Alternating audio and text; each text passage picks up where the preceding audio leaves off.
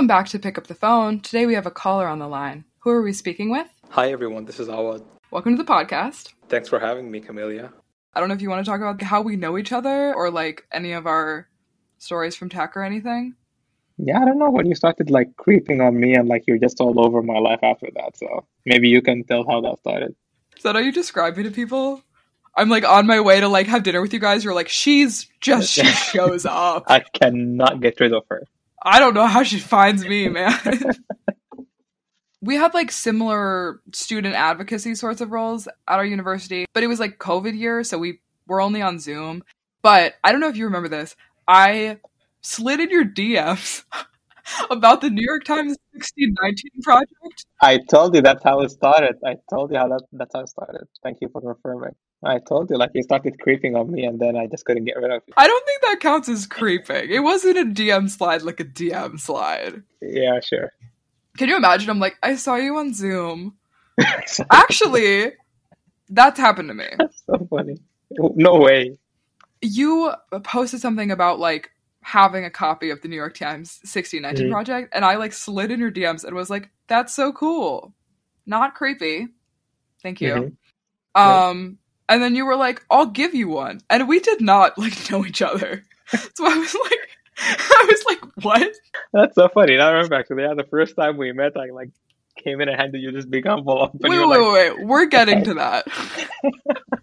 So I'm like, what do you mean you're going to give me one? And you're like, I have an extra. And I'm like, you don't know me. Why would you give me your one extra? And you were like, I don't know. What else am I going to do with it? You can have it. And I was like, okay. And then we like met up with some of the other like people that we knew. And we all like met up for lunch or something. And you showed up with just like a file folder. But I had forgotten because it had been enough time that I forgot what it was. And you didn't say what it was. You like made some joke. Like you walked up and you were like, here's your background check or like something like that.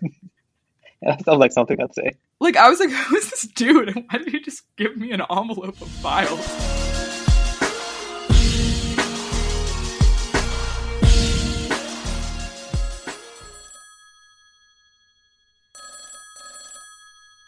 This is Camelia. Please pick up the phone. People find out that I work in tech, and then they're just like, engineering, fix this toilet. Like it doesn't matter what it is. People are just like, do this thing. Yeah, my mom called me like sometime 2 weeks ago because one of her friend's sons who's in high school was struggling with like an organic chemistry assignment or something. It's like, yeah, my son is like at MIT, he knows things, so he can help you out. I'm like, no, mom, that's not how it works. Are you good at chem? I'm not sure what you guys called it here, but like qualitative chem. So the one that had like all the molar reactions and stuff, like the chem that had math. That one I like.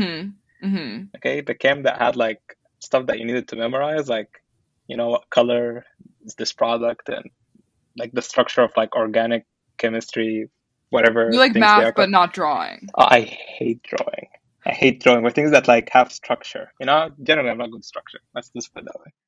I'm very biased and I'll say like science and engineering inherently makes sense, like to you, like math and physics and stuff. I mean, like that's how the world operates. The world definitely operates at some function on arts and humanities too, but like those are not things that you can feel or quantify, which is why it takes a lot more to comprehend them and the schools of thought in them and all that. I like the combo of the two when people have whole fields of study about formulas for how to predict like how people are going to act or should be the next thing you should do. See, but that's what economists do. Like I have a bunch of friends who are economists. I tell them they have the best jobs in the world. Like economists are it, because economists, they really think that they have shit together and they have like all those like really nice formulas about how the world should operate like in theory and all of that. And then it doesn't, and the economy crashes every couple of years, and they'll be like, oops, we never saw that coming. We didn't see this before, but we'll learn from it. And they keep their jobs. Like, if you screw up in any other profession as much as economists screw up, like, you'd be crucified. To the kids listening, don't do drugs and study economics. I don't know what I would do if kids started listening to my podcast. You don't think there's a bunch of kids, like, doesn't Spotify show you any, like, age statistics or anything? Yeah, it's mostly, like, our age group and then old men. Wow, so which age group am I? Somehow both. Okay, fair answer. So you're not an economist. What do you do? So this is a question that I struggle to answer. So I did my undergraduate in civil engineering. So I studied to build things. That's what I really wanted to do. Like applying to college, I thought that, well, I want to do engineering because I want to build things. Mm-hmm. And then within engineering, I thought I wanted to do civil engineering because, like, in your face, like you build a bridge and you tell everyone I did that. So I wanted that kind of like braggy aspect of it. You can't miss it. I don't think this is a shocker to you. You're smiling, but it's not a shocker. So yes, I did my undergrad. That's in Sudan, where I'm from. It was a 5-year honors program that I did, and worked for 2 years in kind of structural design and project management, mostly about just like big building projects, so multi-story buildings and just like everyday buildings that you see in the streets in the big cities. I wanted to study more about transportation because I really liked it. I just thought it's like the combination of building things, but building things that help people move around is like something that I thought I was quite fascinated by. Mm-hmm. So, which is why I moved to the States. I joined the program at Virginia Tech. The program is called Transportation, Infrastructure, and Systems Engineering. For the most part, I thought I wanted to do more of like the structural side of things, like how do I build transportation infrastructure? That's what I came to America to learn. But then I realized there's this whole system side of it, which is basically about optimizing things that go on top. So how traffic, is planned to go across cities, and how signals are timed, and how to use artificial intelligence to make this whole thing smarter, from autonomous vehicles to smart infrastructure and all of that. That's what I did my grad school, master's and PhD on, more of the system side, which I thought is pretty cool too. So it's kind of just a more efficient way of dealing with the infrastructure that you have, as opposed to just assuming that all your problems are going to be fixed by building more roads. Yeah, what is the difference between more like urban planning and actual transportation engineering? Or can they kind of be the same? I mean, that's a good question to ask. I don't think I have the right answer to it, because urban planners like think about a lot more than just like the viability of something financially and structurally. They think about communities, they think about the history of a place and how to preserve it, and they think about like the future, idea of what a city, or what, not necessarily a city, of like what a place should look like, because it could be anywhere. It doesn't have to be a city, right? Yeah, so I think urban planners generally tend to say engineers are linear thinkers, which I think is like the best way to put it, because we really think about, okay, what do we want to do? We want to get more people through. Two-way solution. It's either you build more infrastructure or you optimize your systems to do it better, and then like your three branches, and you end up with something. So it's like the engineering thinking is like very systematic, right? But yeah, urban planners think about a lot more, so it's quite interesting. I'm technically working with a lot more urban planners here than I ever did, because the lab that I work with is hosted in civil engineering and urban studies and planning. So this is where I started really encountering this type of thinking. It's like, well, it's not just like the math that should make sense for you to build something or plan something, but there's all those like human aspects of things that engineers are like systemically taught to dismiss, that urban planners think about. I think transportation too is like honestly really powerful for communities. Oh yeah, 100%. It's important to have that be part of the conversation for engineers, because like public transit or even like road availability, access, stuff like that is like, I don't know, totally life-changing. Especially like here, like in DC, I don't have a car. I fully just rely on public transit. So it's like, I'm like a clear example of I need it to work well, and I need to be able to like get where I'm going and like hopefully get there quickly. And like sometimes it works great and sometimes it could be better. How's it working for you right now? Yeah, side note, Awad works with WMATA, as you call it, DC's public transit organization. So if you could pass this along formally to Bowser, this whole podcast, this is for her. A more independent entity, but okay, you can pass it to Bowser. Okay, well, that kills my vision of you like sitting around in the mayor's office like, which stop should we add? Yeah, no, that's not what we do on day to day. I'm sorry. I think DC has really good public transit, though, honestly, for the most part. There's way too much going on to really build new metro lines or new metro stations. They've added a few in Virginia or Maryland where there's more space, but for the most part, it's like in DC, we're not getting new metro stops, but they do a really good job of having the bus routes fill in a lot of the gaps between where the metro goes, so you can almost get from anywhere to anywhere without having to switch to, like, you'll might have to switch, but you don't only have to switch so many times, which is exactly how that should work. Like yesterday, I was going from work to like meet my friend somewhere, and it was like two completely different neighborhoods. And I was like, oh, there's a bus right near here that will take me directly from one to the other one. And it was really nice. Yeah. And then the bus got stopped because there were a bunch of cops and there was a huge blockade. And then I had to get out on the road and just walk. So It was nice until it wasn't. Yeah, buses. I mean, like, see, that's the problem, right? You start seeing it. The systems are designed very well. That's why mostly, at least for the most part, metro rails and trains run a lot better than buses because buses have to interact with all those different constituents of the roadway, right? What do you do day to day? It honestly depends on the day.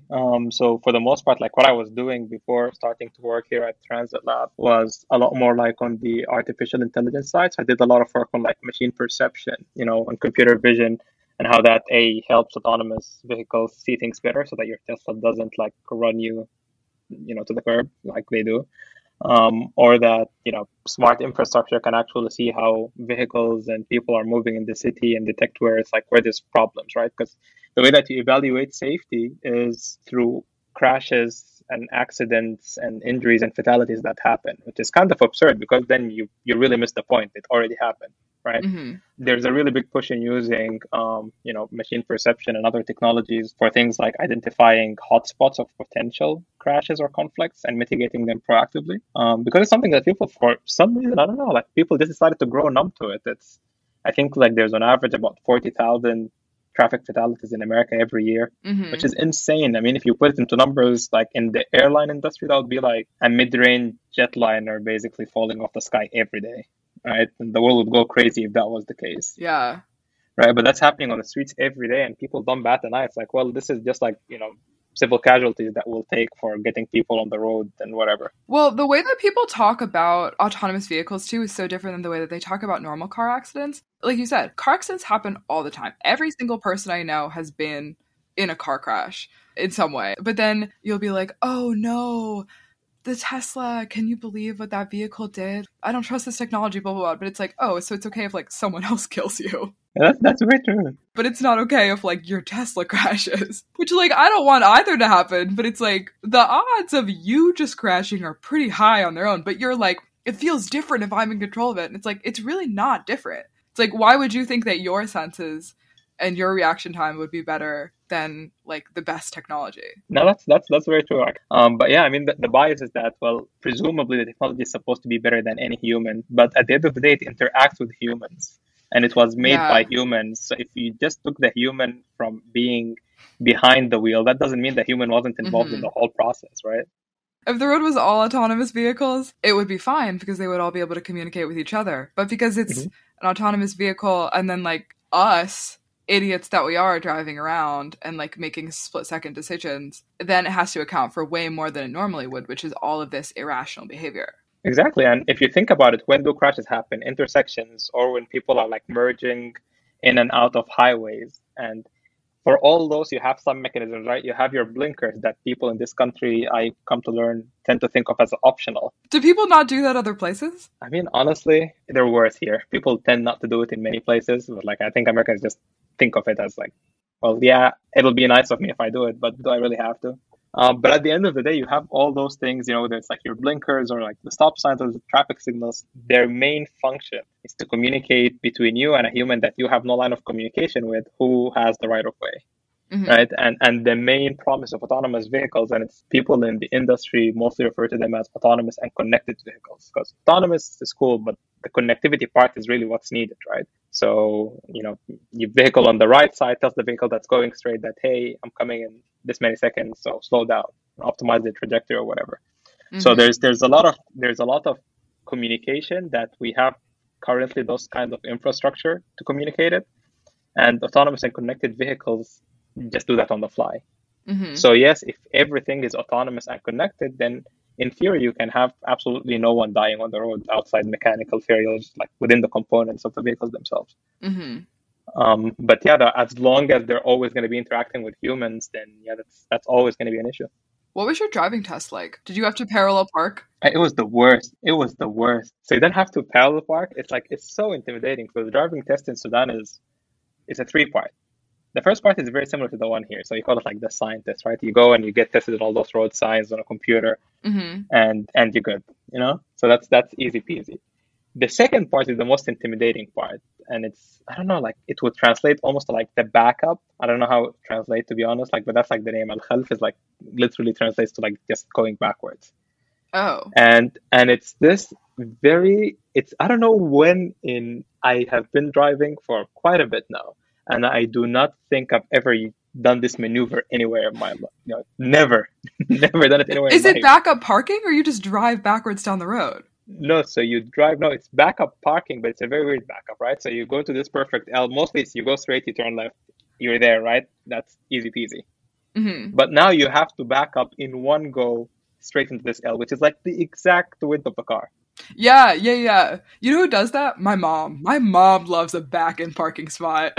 No, but see, like you're not even backing into a parking spot. Like you're not parallel parking. You're backing up in an L shape. Like No, that's when what would you ever backing into need a that? parking spot is, though. Because when would you ever be able to back straight into a spot? Yeah, but you don't like when you're backing up into a parking spot. You're not like backing up in a perfect L shape. You're coming a little bit diagonally. That's how you do it. Oh, like like it had to be like straight lines. Yes, it had to be like a perfect L. Like it's a very weird thing that you never and you had to do it once. That's So so weird. Yeah, nobody does exactly, that when they drive. exactly. You're welcome. Okay, it took me a while to get there, but now I'm with you. Yeah, so it's just dumb. And the thing is, you had to do it in one go. Oh my god. So if you're like backing up and you need to adjust, now you're screwed. Like, okay, come in 2 weeks. And then the third part is just basically like a road test. And Did you get it on your first try, the L parking? yes, I did. I'm impressed. It's quite impressive, I know. One of many things, probably the most impressive thing I've done, to be honest. And it's actually an event. You go there, so like the testing center is there.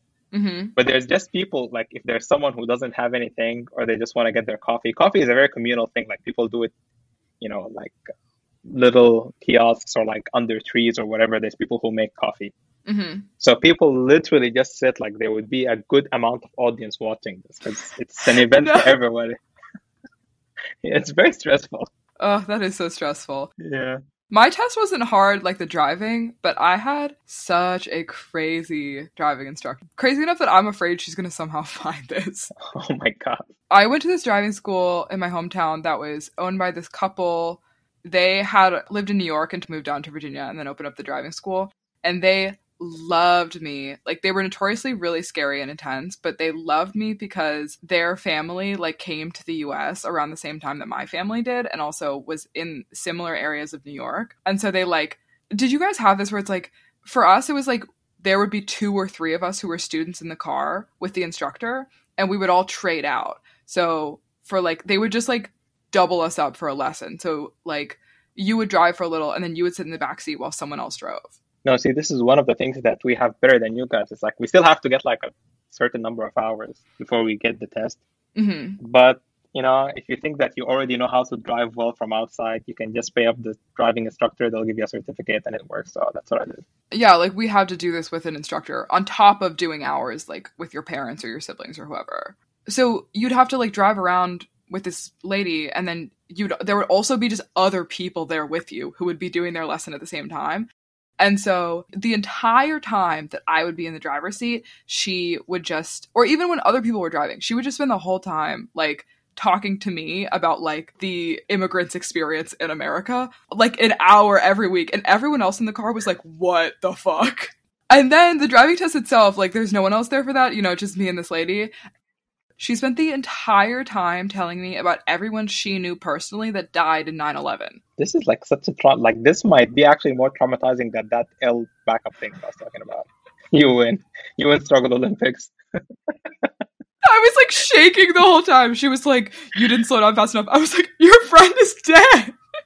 It was so God. scary. Now, see, like you have this issue with your driving instructor. I really want to go skydiving, and that's one of the things that I never did skydiving. It's like you have to be attached to this human being that you should actually believe. Oh, you're not. I thought you meant because of 9/11 you're afraid of falling. No. You're afraid of having to talk to someone who's annoying. Not even talk to somebody, but if someone's like has all that amount of like, I don't know, whatever things are going in their life, 9/11 was a long time, after before you started your driving school. If someone's really traumatized by whatever, for that you really just needed that person approval to pass or fail the driving test. Mm-hmm. But I don't go skydiving. I need that person to actually get me to the fucking ground, right? And I don't know what the heck is going in their head. If they start telling me about shit going on in their life when we're up there and they're just not pulling the parachute, like that's a literal fear that I have. That is so specific. You're like barreling down to the ground and they're like, so I'm really upset. She took everything. I'm just going through a bad time right now. BRB skydiving. I need to find something, that doesn't involve another human being attached and being responsible for your life.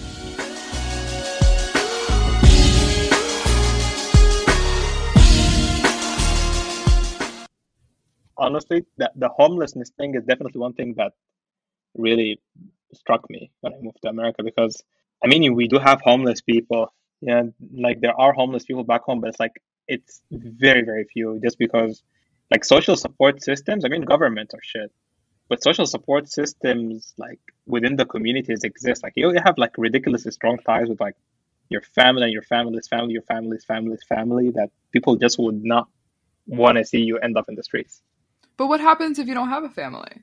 That's exactly like that's very rare because your family is not just your parents and your siblings. Your family is your like fifth cousins, you know? Yeah.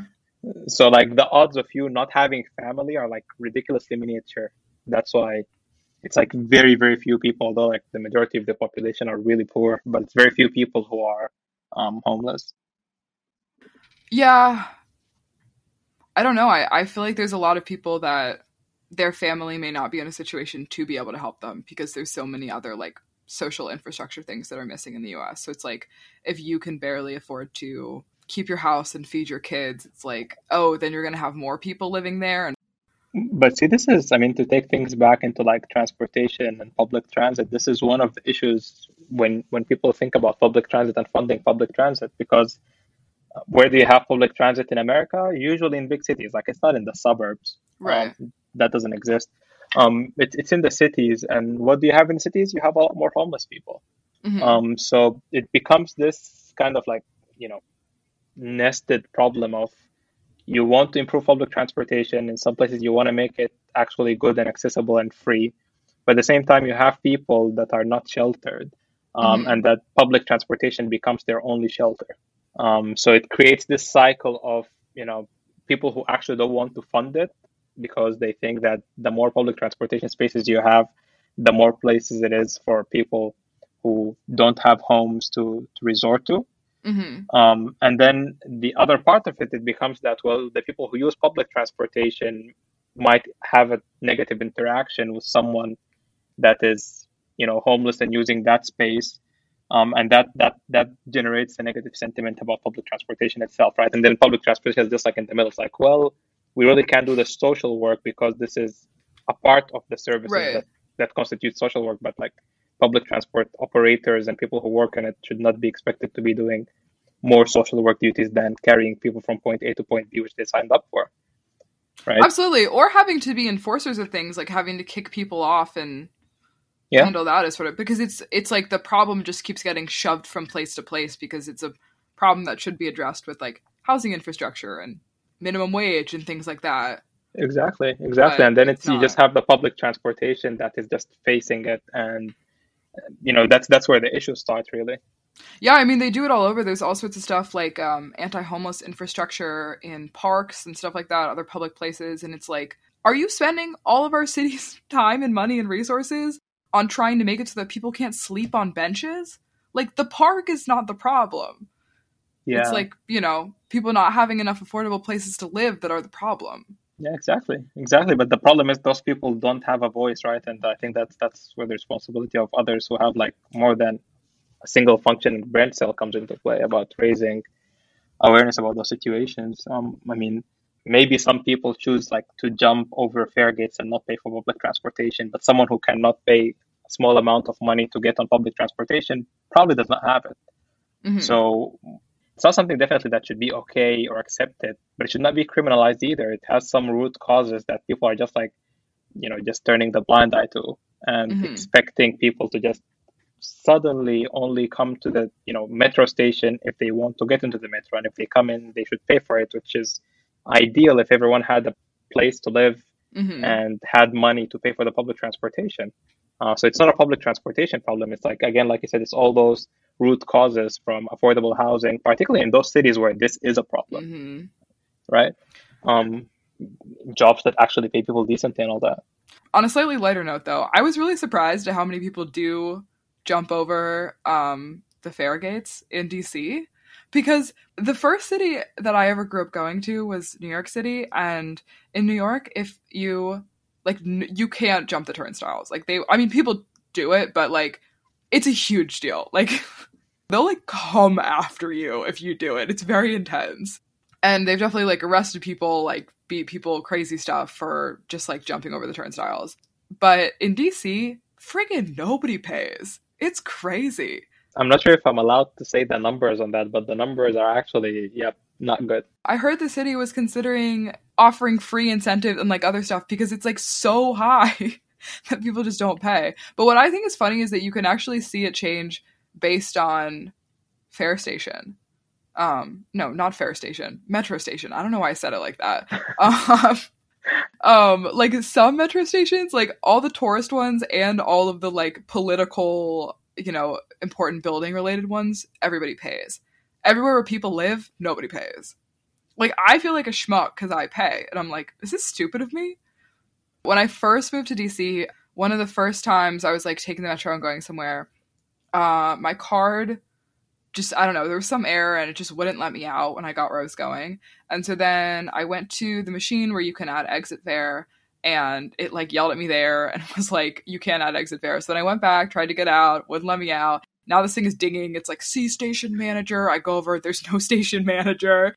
So I'm like, okay, I guess I just have to jump it. And like I said, I hadn't spent enough time in like DC's neighborhoods to know that like everybody just hops it and you're fine. So all I can think of is New York, and I'm like waiting for someone to come out of nowhere and be like, gotcha!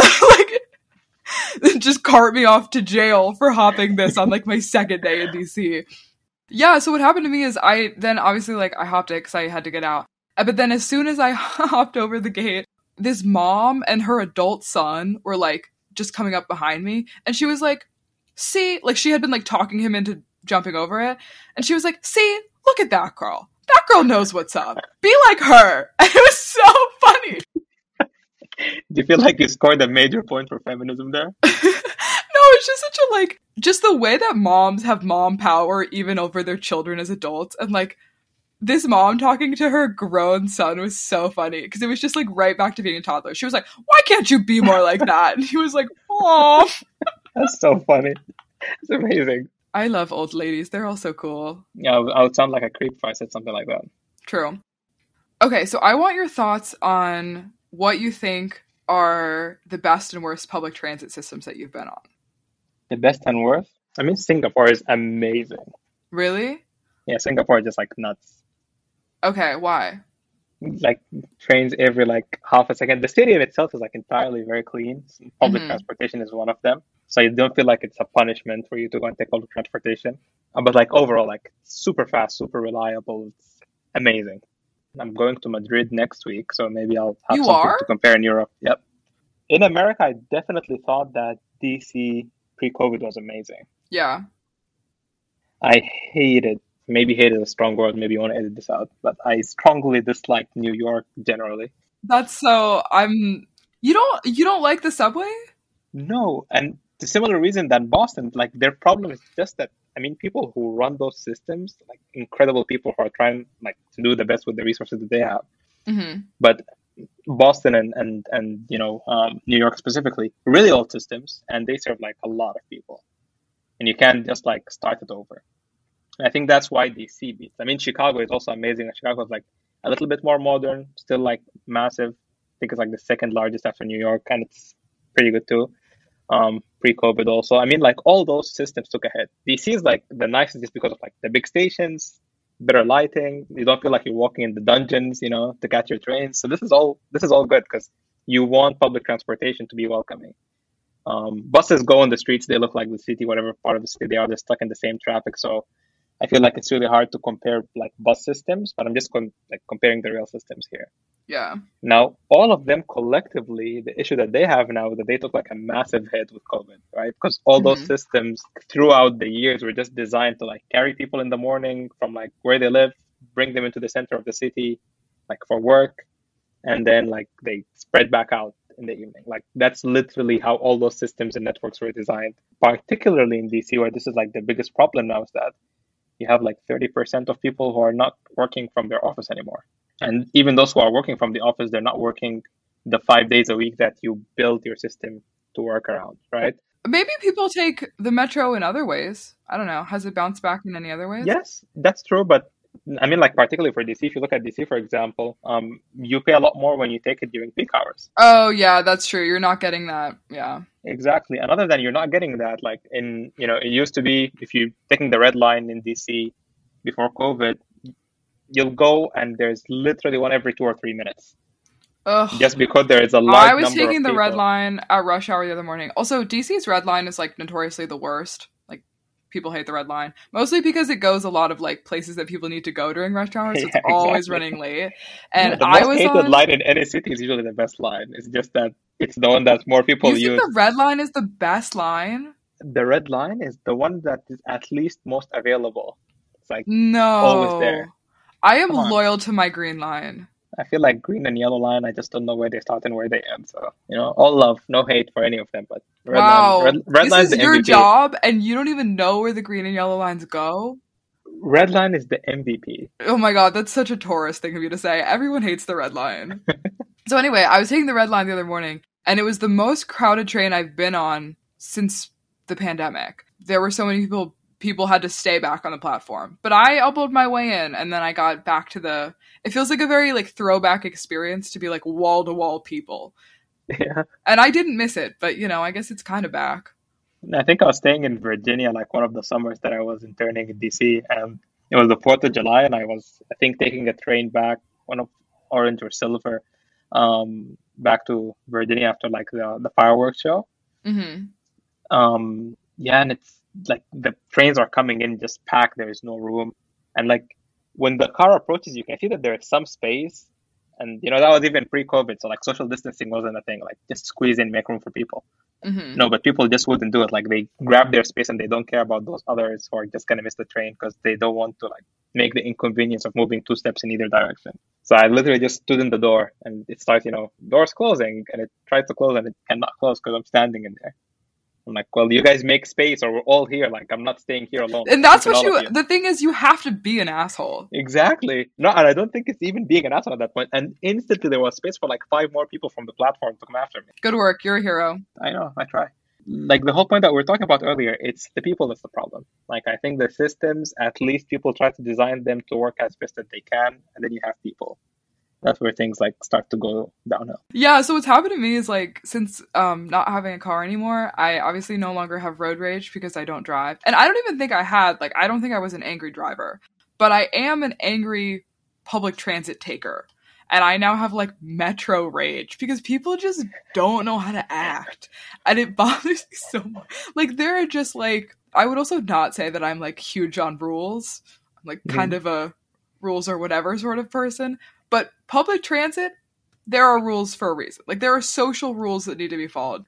People do this thing now where when the train is crowded, like what you're supposed to do is sit down so that there's room for other people to then stand. And I understand that you have to sit next to somebody that you don't know who's a stranger. You live in a city, suck it up. And people won't do it. And there will be all these empty seats and then people will be standing and it's super crowded. And it's like, can you just move out of the way? Like if you're not going to sit, at least move so someone else can sit because it's like people are trying to go home or go see their friends or like whatever.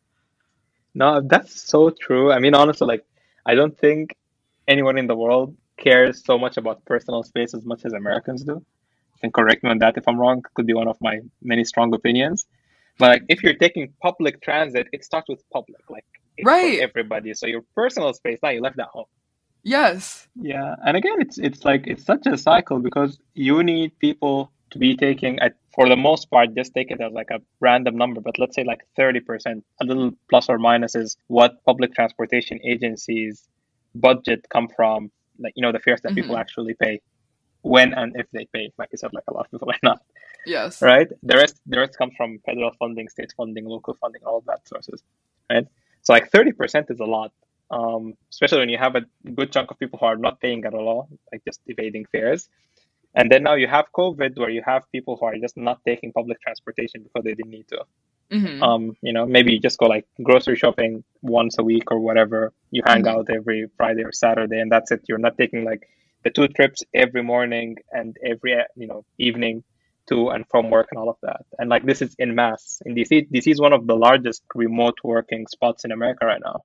they were barely able to operate good service. So you have to reduce service. Hence, you have to wait more for the red line now, even at rush hour or Mm-hmm. peak hour.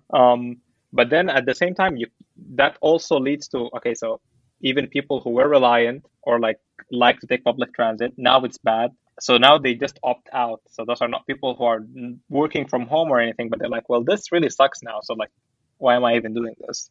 And you lose more people. So it's a very, very very vicious cycle that COVID has put most of those public transportation agencies into.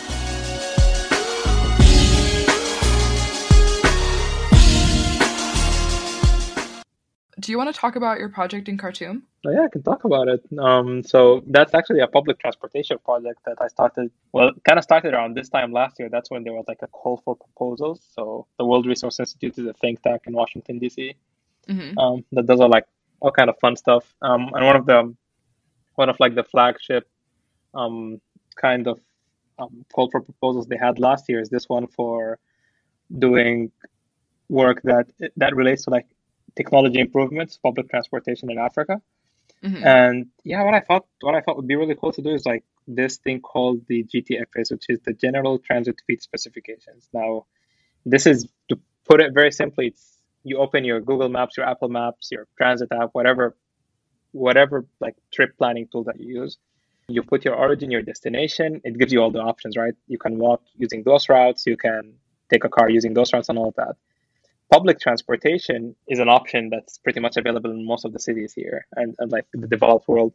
But in Africa, only 25 cities have that as an option. Are they concentrated to certain countries or regions, or is Yeah, it I kind of mean, spread out?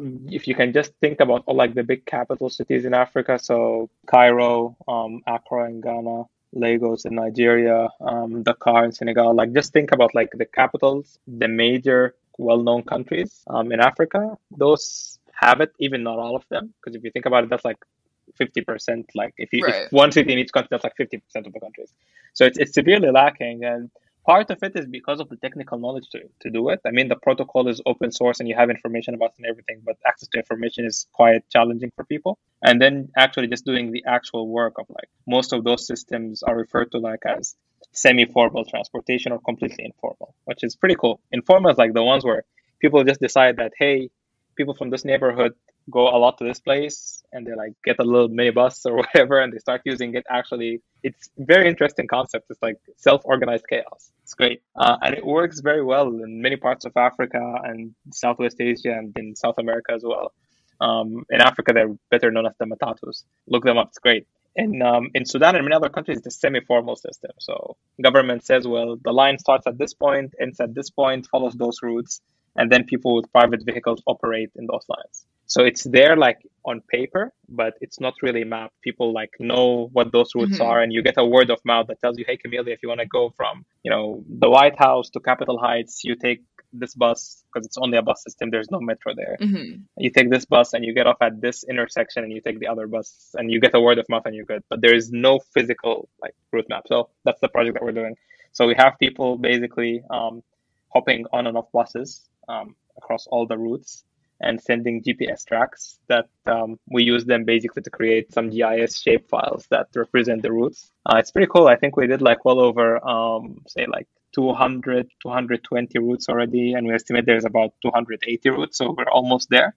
So once we do that, we'll be able to actually generate this data protocol that feeds into Google Maps, Apple Maps, and everything. And people will have access to those information like in real time through their phones, which is great.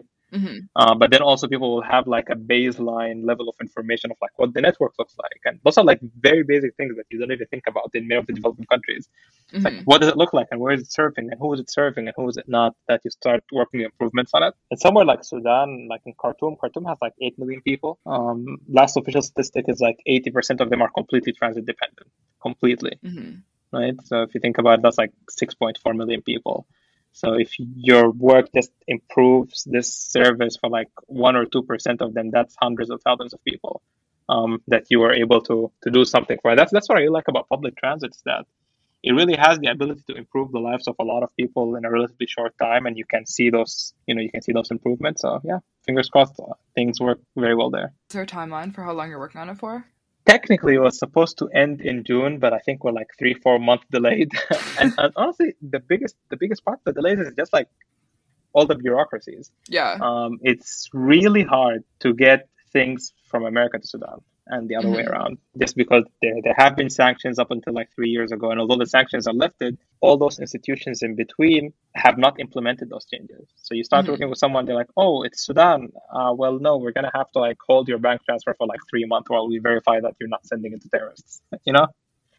So it's terrible when you think about it because you go into this like competitive process and you earn a grant fair and square, and then you have to jump through all those hoops that other people don't have to jump through, Hmm. while trying at the same time to like maintain and keep a project alive there. Because once people hear about it, they're enthusiastic. If you pump the brakes, you lose enthusiasm, you lose people, and this is what happens way too often. So that part of it was quite stressful, just trying to manage like all the government and academic and financial institution regulations that were not tailored for this kind of work. But yeah, so I think like we're in good pace now. So I think we'll be hopefully the data collection part. I think we'll be done with it like in another month. Hmm. Hopefully that would be nice. But then like a big part of what we're trying to do is kind of like an education and entrepreneurship phase, which is like 3, 4 months basically of hackathons and workshops of educating people of how you can use this data to develop a transit tech app that can be something that if public transportation is not working well, why don't you do something a service that helps improve it? Just getting more people along of like understanding that here is some data that never existed that you can use now to improve the lives of people. And I think that's really the main part of the project that I'm excited for. Did you say that so people can use a private vehicle Hmm. along, right? So it's like you don't have to be a like government trained approved bus driver. You can just go. You need to have like a commercial driving license, and you need to have Yeah. like a vehicle that's not like a four-passenger vehicle. Yes, but yeah, Yeah, but you know what I mean? Like so there's no so I'm saying with the data you could also use it to better regulate like how many people want to take different routes at different times. Like how you know what I mean? Like 'cause it could just be like a random amount. Like there's tons of buses and nobody's ever getting on them or like I guess like bus drivers probably are just doing that themselves by like seeing where people are and like when they get a lot of traction and stuff. But exactly. That's how they switch into different routes and all of that. And right now, even if you're like doing massive GPS data collections, basically of location data of where people are moving, you don't have the backbone of like, okay, those are just people moving, but you have no context to like what does this network they're moving on look like. So right. you really can't do much with it. And that's what that's why we say it's a 0 to 1 improvement. And we think that going from 0 to 1 mathematically it's exponentially more than anything else, right? It's just infinity. Then you can go from like 1 to gazillion and it would still be good impact. I mean, I think it'll make a massive difference, especially imagine being a visitor or like new to living in Khartoum and you're Oh like, yeah. you don't have anyone to give you the word of mouth and you're like, how do I get anywhere? Yeah, you're kind of screwed. Kind of screwed. And the thing is, the word of mouth is like someone who took a particular route all their lives, and like Right. maybe it's not the best. Like there is nothing to Yeah. tell you that. I'm thinking about it because my dad is like, I don't know if your dad is like this, but my dad is like the best with directions but he tells directions in like a dad way. Like Totally he relatable. he remembers everywhere he's ever been so clearly, but he'll have the craziest like he'll be like, all right, drive until you see a blue sign, turn right, go down the block. There's Dale. Say hi to Dale. Make a U-turn. You're like, what? You're like, go until you see the school. You're gonna go around the school, and you're like, what are you talking about? Yeah, that's a very bad thing, honestly. I think it's universal. When I first moved to Boston, someone was giving me the directions to their office. I was going to them, and they just casually said, "Yeah, well, you see the Dunkin' right across the street from the Dunkin', you take a right." I'm like, "Wait, what? What do you mean the Dunkin' right across the street from the Dunkin'? That's there's that many of them here." Did you find it though? Oh yeah, literally, there's like it's so that people, I guess, don't have to take a U on the street. You have a Dunkin' that's right across the street from a Dunkin', because why not? Have you become a Duncan convert now? Not yet. I actually feel like this is the part of me that didn't really adapt to Massachusetts. So I'm like, I'm out walking in the cold with my sweatshirts and shorts. It's fine. It's Shorts. freezing, yeah, but it's fine. You live with That it. is actually so American of you. Yeah, but I couldn't get on the Duncan hype yet. No. When we were planning this and we were talking about what we wanted to talk about, I offered several serious, thoughtful, meaningful subjects and one that was mostly mansplaining. And you picked the mansplaining. Hmm. So, would you like the floor to mansplain a subject of your choice? I mean, I feel like I've been mansplaining public transportation for quite a bit. I don't think that's mansplaining if you just actually know more about something than I do. But that's your definition of mansplaining. I usually know something more about something than you do, and hence it's literally just every conversation we I have. feel like that's actually just a lie. You feel so. Your feelings matter, but they're not truth.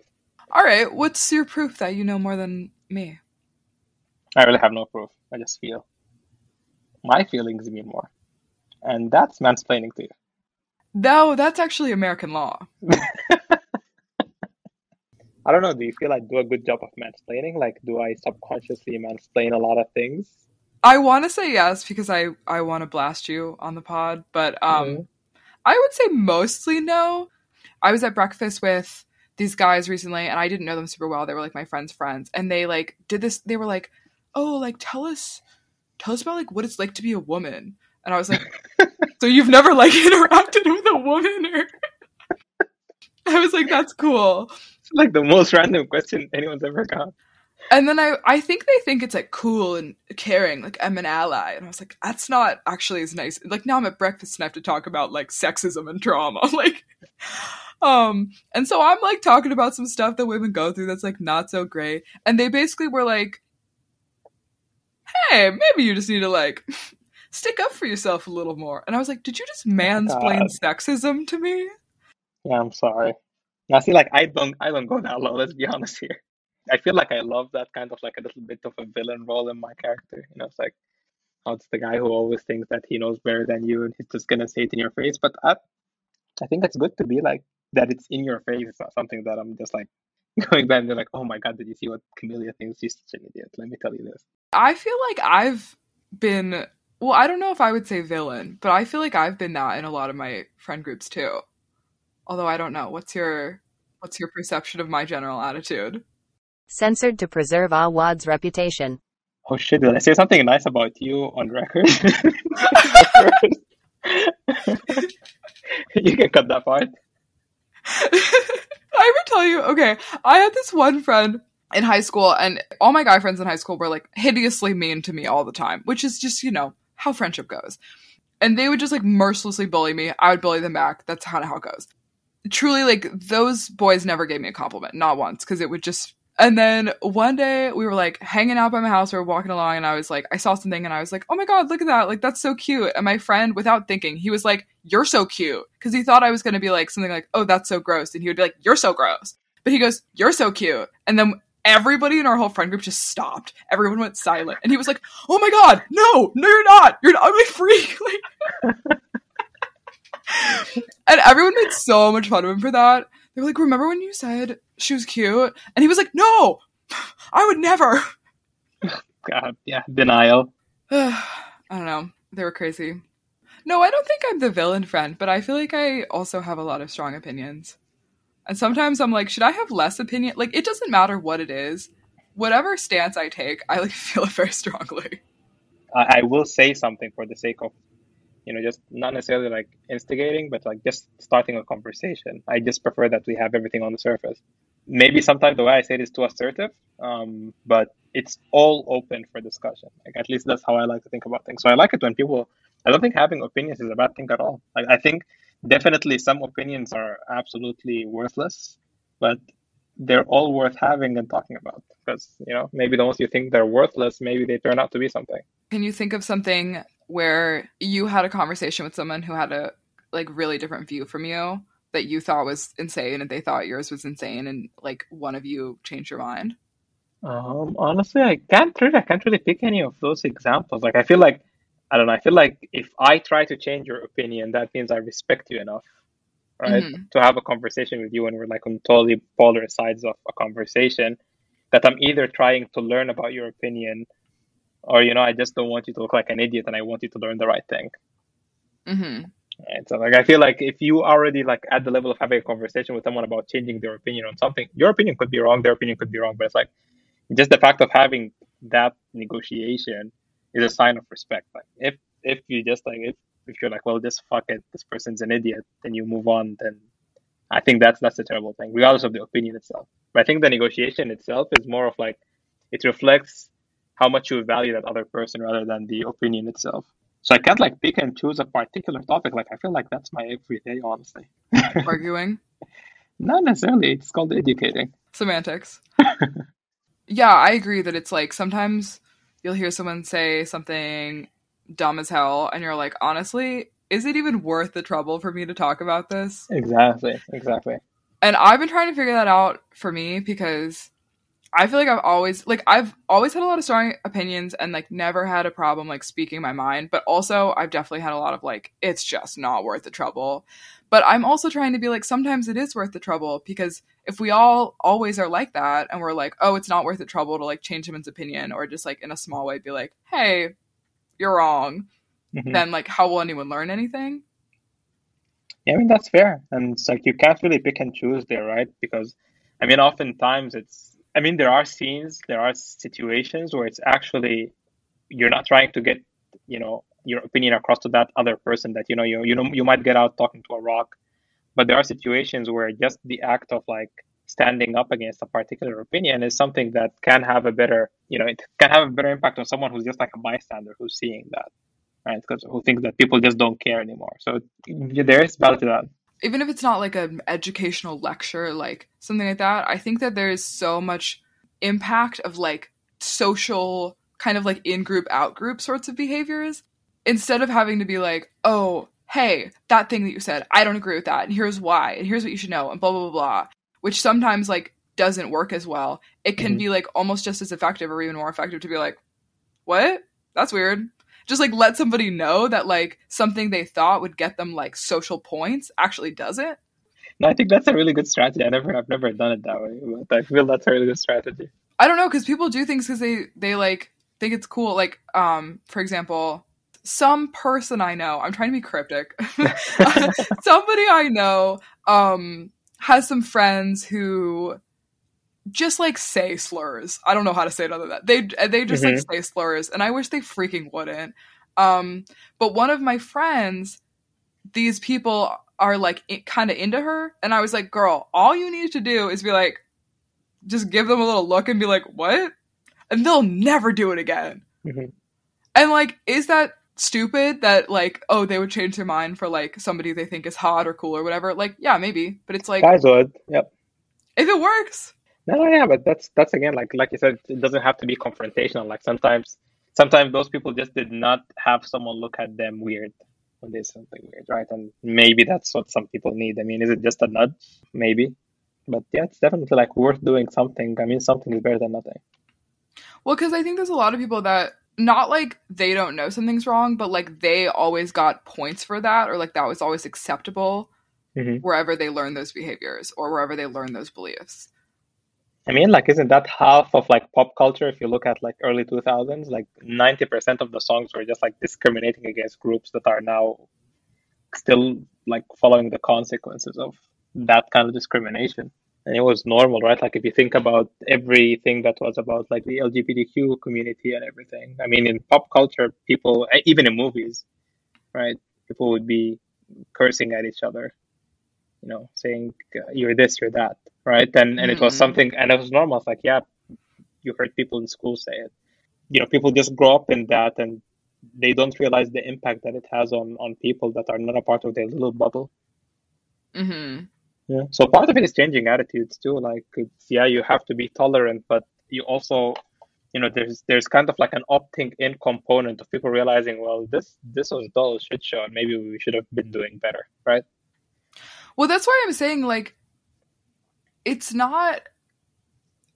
People are like, oh, cancel culture, everything's so PC, blah, blah, blah, blah. But it's like not that. It's just like literally actions have consequences. They've always had consequences. It's not the law. It's just like, that's how like the social world works. Like that's how culture and society moves, is that like people do things and then people react to that. And people can reward you for what you do and say and how you act. Or people can, I don't know what the opposite of reward is, but people can basically like, be upset with you for it. And that's just like how it goes. So it's not like you don't have to be quote unquote PC, like you don't have to change your attitudes, but it's like, yeah, this is what people respond to because this is what other people believe. So if you say something that they believe in and agree with, they're going to reward you for that. And if not, they're maybe not going to buy your product or support you. Yeah, no, that's fair. Like, I don't know, people are so surprised, but it's like, that's progress. Sorry. And there's like no social credit that's given for people who were not in the disadvantage, like side of the equation. When they opt in, it's like, well, it's about time. It is about time, but I think there's also like part of like the negativity around cancel culture is that it is like it's coming from like a really high moral ground, as if you have not done anything wrong all your life.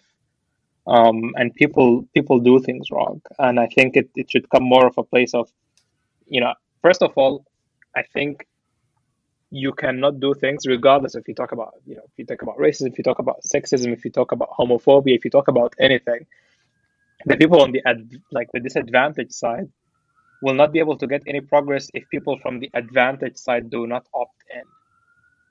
So there is Yeah, some credit absolutely. opting in, because you're the one that has something to let go as someone that's coming into the other side that's been like disadvantaged. And I think oftentimes like the scary thing for some of those people is that it's like, oh, well, it's about fucking time, but it's never about, well, good job. And it's not like, yeah, you should give everyone a medal, but you know there is nothing, well, in social capital there is something to gain for everybody when everyone's doing better. Well, only kind of. What you're saying is like if you're the group in power, it's like you kind of are giving up something. And like in the long run, Exactly. if you believe in like the good of the world and like general community, then that is better for everyone. But like for you and your group, Hmm.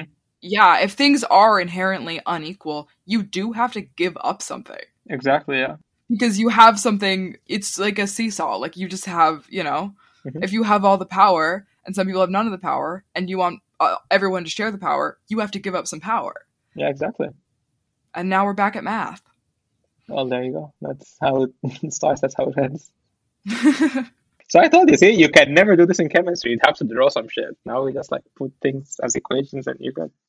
Did we just talk about all the fun stuff already? I mean, I don't know. What else is the fun stuff?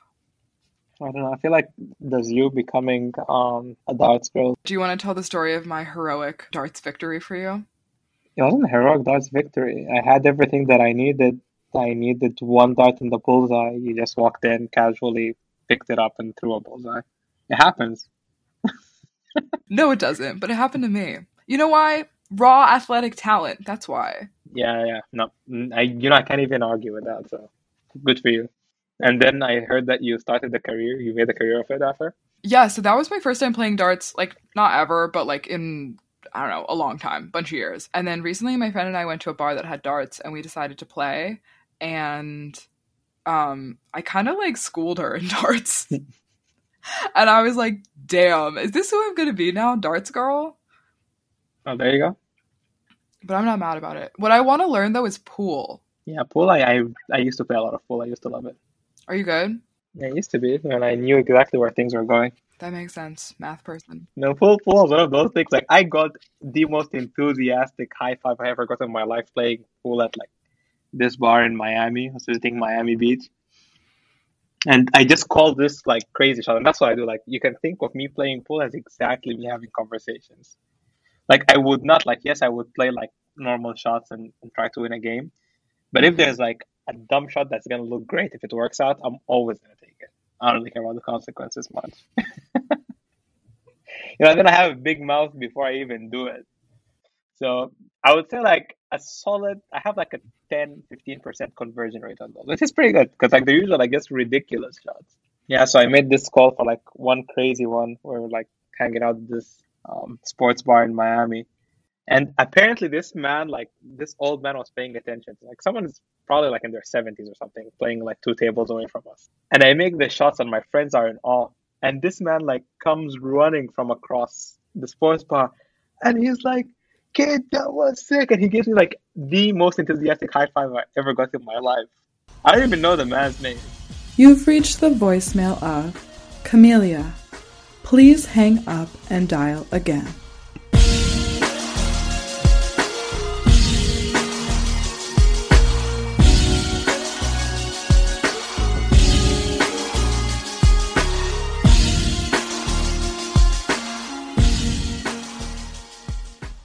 Thank you for listening to this episode of Pick Up the Phone. Our show would not be possible without the support of our amazing team. Our executive producer is Camelia Pastor. Our audio editor is Camelia Pastor. Our graphic designer is Camelia Pastor. Our marketing team, Camelia and Pastor. Sales and analytics, Camelia Pastor. And, of course, this season's intern is Camelia Pastor.